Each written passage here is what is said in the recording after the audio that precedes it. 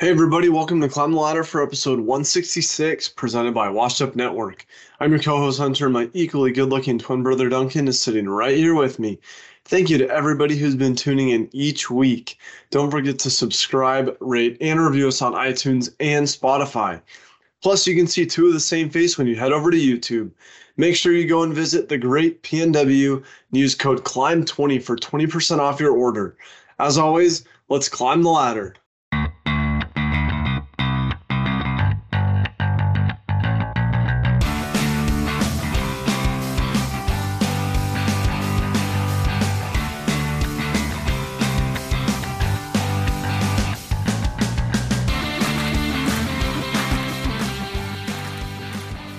I feel like most importantly, out of the gate, we have to recognize the Mariners officially as the hottest team in baseball.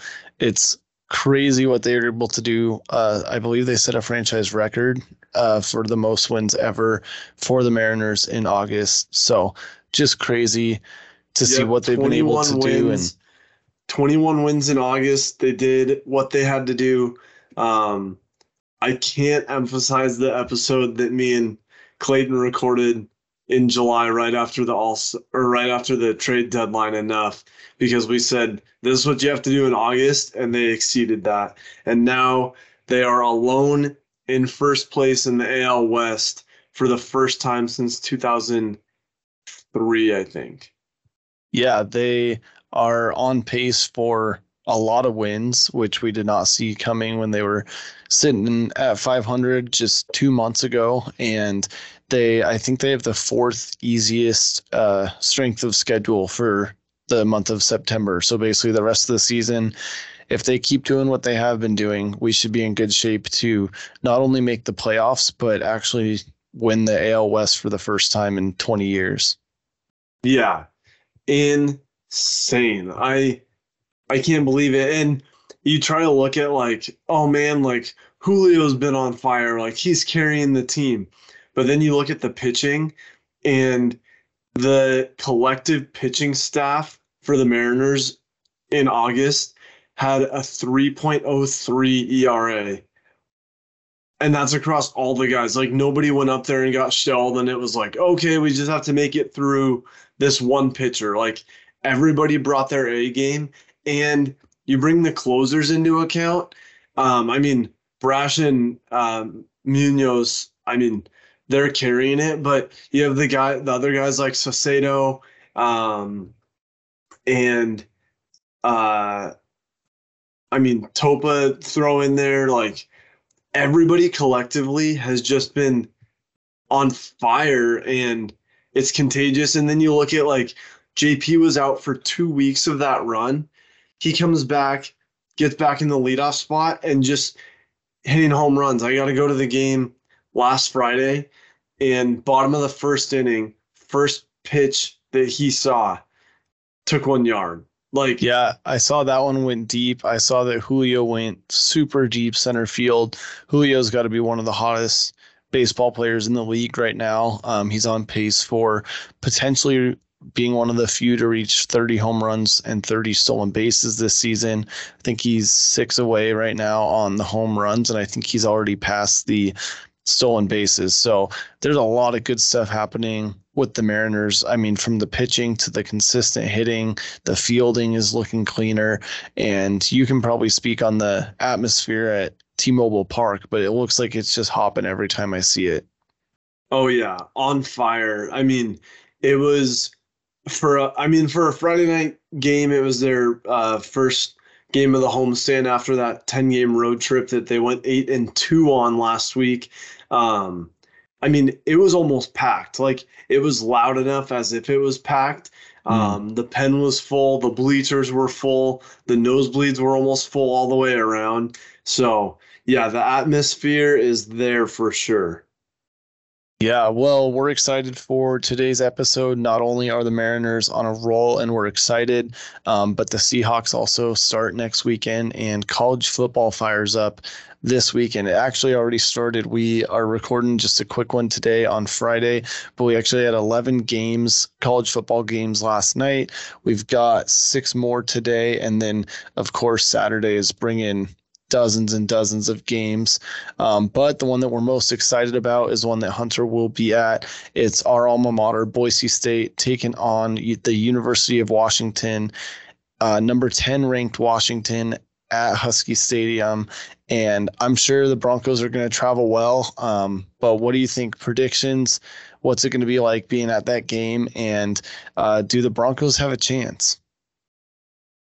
Yeah, I mean, taking on a dangerous Penix Jr. led team, final year in the Pac-12. I mean, most people know we've been Huskies our whole life until we got to go rep the blue and orange and became Broncos fans. I actually had a memory 9 years ago today, or maybe it was 10 years ago, 9 years, I think. We were at the first game in Husky Stadium after the renovation. And the Huskies took that one against the Broncos. And then we got to see a year later in 2015, the Broncos host the Huskies for Coach Pete's first trip back to Boise. And the Broncos got that one. So in the last 10 years, we've split it with them 1-1. And going into this weekend, week 1 of college football, the Huskies are the number 10 team in the country, and I think the Broncos have a shot. If anybody didn't see, they are wearing the all whites, and before they announced it this week on Twitter, I told Duncan maybe 2 weeks ago, I was like, dude, I hope that they wear the all whites, because like a common road uni is, I think, blue helmets, white jersey, blue pants. And like, yeah, that's okay, but it's kind of standard. But the all whites are like ice in your veins. And then they announced that, and I was like, oh, that's awesome. And they had the stat with it that the Broncos are 21-7 wearing those unis. So watch out. I think that this is a hungry Broncos team. I'm excited to see what Taylor Green can do. And he has some of his offensive weapons that he was able to retain. The team was able to retain, really. And so I think as long as the defense can get some stops in Husky Stadium, I think we have a shot. I think it'll be close. Yeah, I honestly hope for a good game. I'll be watching it here from Boise, holding down the blue and orange here locally, but I'm sure it'll be a sold-out game. I'm sure it'll be packed. Obviously, a lot of hype going into Washington's season with the return of senior Penix Jr., who will be talked about in the Heisman conversation, but a lot of hype for the young Broncos team. So I am hopeful. I'm always more optimistic, and I'll never bet against the Broncos, but I know it's going to be quite the battle. Looks like the total for over-under is at 58.5, and the spread is actually in Washington's favor at -14. So Boise State's got to make up some ground, and I think the key to them being able to have a chance to win is keeping it close. I think if they can come out early, I think Washington will score first, just with being at home, the energy, the atmosphere of the first game.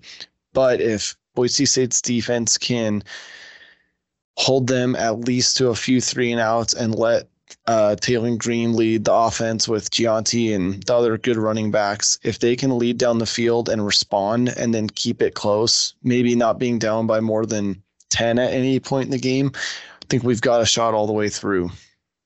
Yeah, definitely. And I think that's going to be the key, is to get points early. I think we're going to see a lot of points with that over-under around that 58 mark. It's actually up from a couple days ago. I think it opened at 53.5, maybe 54.5. So that is up. And I think that'll be a lot of contribution by both sides. But the key is going to be early. I will throw it out there that, just like a wild take, here's a shot in the dark. If the Broncos choose to get the ball first and we go down and score, that will be a silencing for the UW crowd. Like, to be in that, I'm thinking like 2.5-minute drive. If the Broncos get the ball first, go down and score, I think it'll be a couple good solid running games to establish the run. Maybe one ball that gets us like 20 or 30 yards downfield, and then we'll be in the red zone just working it. If we can silence the crowd early, obviously that's going to make UW pretty angry and hungry for when they get the ball. But man, to silence that crowd early would be huge. Yeah, I hope the fans show up in true Bronco Nation fashion. You better get Ben a blue and orange t-shirt because you can't be sitting there with Kyle and then having Ben root for the Huskies. So he's a Boise citizen of Boise now. He owns a home here. No allegiance to UW this weekend. We wish them the best after their first loss of the season this weekend, but you got to hook them up. I think that'll be the key. I think if we could score first, that'd be awesome. But really, it's a pretty even offensive line. I think I saw that we actually have like a 5-pound advantage for our average size of our offensive line. So I think if that defensive line can avoid being pushed back too much during Washington's run attempts and really prevent the run from happening, that'll be the key. Because if they can establish that and then do the play action, we're pretty much done. So man, I'm excited. I think there's potential, and I think it'll be a good game.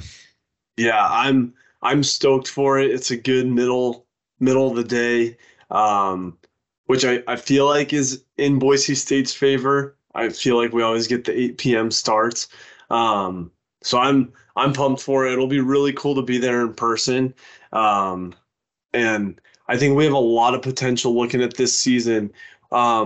We should give a quick just schedule preview, at least for the first part of the season here, because we open this one on the road in Seattle, and then we host 2 non-conference back-to-back with UCF, which is going to be a big game, and then North Dakota, which hopefully, I mean, that'll be a fun one. Morning, it's a 10 a.m. Mountain Time start. That'll be fun for the people. I know, I mean, tomorrow, this one at UW is it's early. It's a noon kickoff, but a 9 a.m. or 10 a.m., that's pretty cool. And then we get into conference play, opening up against San Diego State. And I think that we really need to get that one. That could be a potential battle pretty early on. But man, I have faith in this team. Yeah, I think if we could definitely talk or take on San Diego, I think that would be a big one. And hopefully Mandy and I will be at the North Dakota game, going to try to sneak to one before the baby comes, and then maybe hit Air Force to wrap up the season. But it's always good. It's always fun to be there in person, but I think just got to take care of business, what's in front of us. The game tomorrow's going to be huge. So I know that one's on my radar. Any others that you've got on opening day of college football tomorrow? I guess opening Saturday, really. But I pulled up the schedule and trying to see if we've got any, close ranked games. Unfortunately, a lot of these are typically kind of blowout matchups. But I think there's always bound to be a handful of good ones in there. Looks like we've got a North Carolina, South Carolina matchup. So that's a good one. Looks like Idaho State's headed to San Diego State, so that should be a little bit of a blowout for the Bengals. Yeah, I was going to say, just right off the bat, one of the early games tomorrow is Colorado at TCU. Yes, and that's a highly anticipated game. There's a lot of buzz around the Buffs right now with Deion coach team. And, I mean, TCU is great. But we'll see what kind of caliber football they come out of the gates with, especially after the run last year. And I think Deion has a lot to prove with that program, who was really good and then was not. They were actually very bad. So coming into this season, like you said, the anticipation I think will be huge. Yeah, I think the biggest one of the entire weekend has to be the Sunday evening matchup with LSU taking on Florida State in Orlando. That is going to be quite the game. LSU at 5, Florida State at 8. That's the only top 10 matchup. That actually might be the only top 25 matchup where both teams are ranked. Yeah. So that one's sure to be tuned into by pretty much everyone the last Sunday without NFL, and especially being Labor Day weekend. That's going to be a fun one to watch, and I bet it'll be close because Florida State and LSU had kind of a resurgence at the end of last season. So that's sure to be a tough matchup all the way through. Yeah, I remember LSU playing last year, had a heartbreak opener. I believe it was against Florida State on that Sunday night of Labor Day weekend. So a lot of anticipation there. And yeah, that'll be a good matchup. I think, I mean, between LSU, Bama, and Georgia, obviously this is nothing new to anybody, but it's going to be a tight race in the SEC also for this final year of the 14 college football playoff before it expands to 12. Yeah, I think you're right. Speaking of changes, it just got announced today, breaking news that Stanford and Cal are leaving the Pac-12 to join SMU as they join the ACC conference. So that's the one that Clemson and Florida State and a bunch of them are in over on the East Coast. So that leaves, if you're counting, that leaves a Pac-2 with Oregon State and Washington State. So if you missed it a few weeks ago, Hunter and I had spent like a half hour talking up all the scenarios. This has been a what if, and I honestly thought since it took so long, it wasn't going to happen, but I think we'll spend next week talking about the what ifs with the Mountain West and Washington State and Oregon State and maybe some other schools to see what might happen from here. Yeah. I think I have a fun new segment for this football season, and it'll be something along the lines of what's the cheapest game I could go see in the country. And as I look through this list, if anybody is in College Park, Maryland this weekend, they have tickets for as low as $2. Wow. What's the matchup there? That is Towson at Maryland. All right. That's I bet that North Dakota Boise State one will be fairly low, although Boise State's getting more expensive. But yeah, I like it. There's a handful of under $10, which would be kind of a fun way to do it. Like, hey, I'm going to be in this part of the country on a work trip or visiting family. Like, pull it up on ESPN or wherever and say, hey, what's the cheapest, or to fly to these places or drive to surrounding states. Like, here's one at Mississippi State. Southeast Louisiana is going to visit there in Starkville, Mississippi. You can go there for $3. Wow. Yeah. So stay tuned each week, whether it's NFL or it'll probably be college, but we'll do a little cheapest seat segment for everybody. Gotta love that about college football. Yeah, college football's pure. It's fun, and I'm excited for the weekend ahead. So here's a quick, a fun potential future Mountain West matchup is Washington State at Colorado State this weekend. Nice. That might tell us if Colorado State can hang. We might as well just adopt Wazoo and OSU right now. Yeah, especially hosting that one in Fort Collins. But yeah, you heard it here first. The future Mountain West, and I believe both. Well, that would probably be a Mountain versus a West matchup if you think that about would it. Be. Yeah, you'd probably add both of them to the West and maybe bring one of the West schools over to the Mountain. But we'll worry about that when that gets finalized. Yeah. Well, going with it still. Man, excited for this college football weekend. Hope everybody has a safe Labor Day. Dunk, what do you got on the docket for Labor Day weekend before we get off of this thing? Hopefully people can tune into this episode 166 when they're traveling somewhere for Labor Day.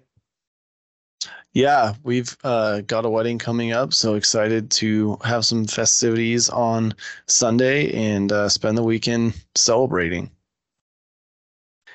Well, Dunk, we'll get out of here and let the people on have a safe weekend. Thanks for tuning in to episode 166. And as always, let's climb the ladder.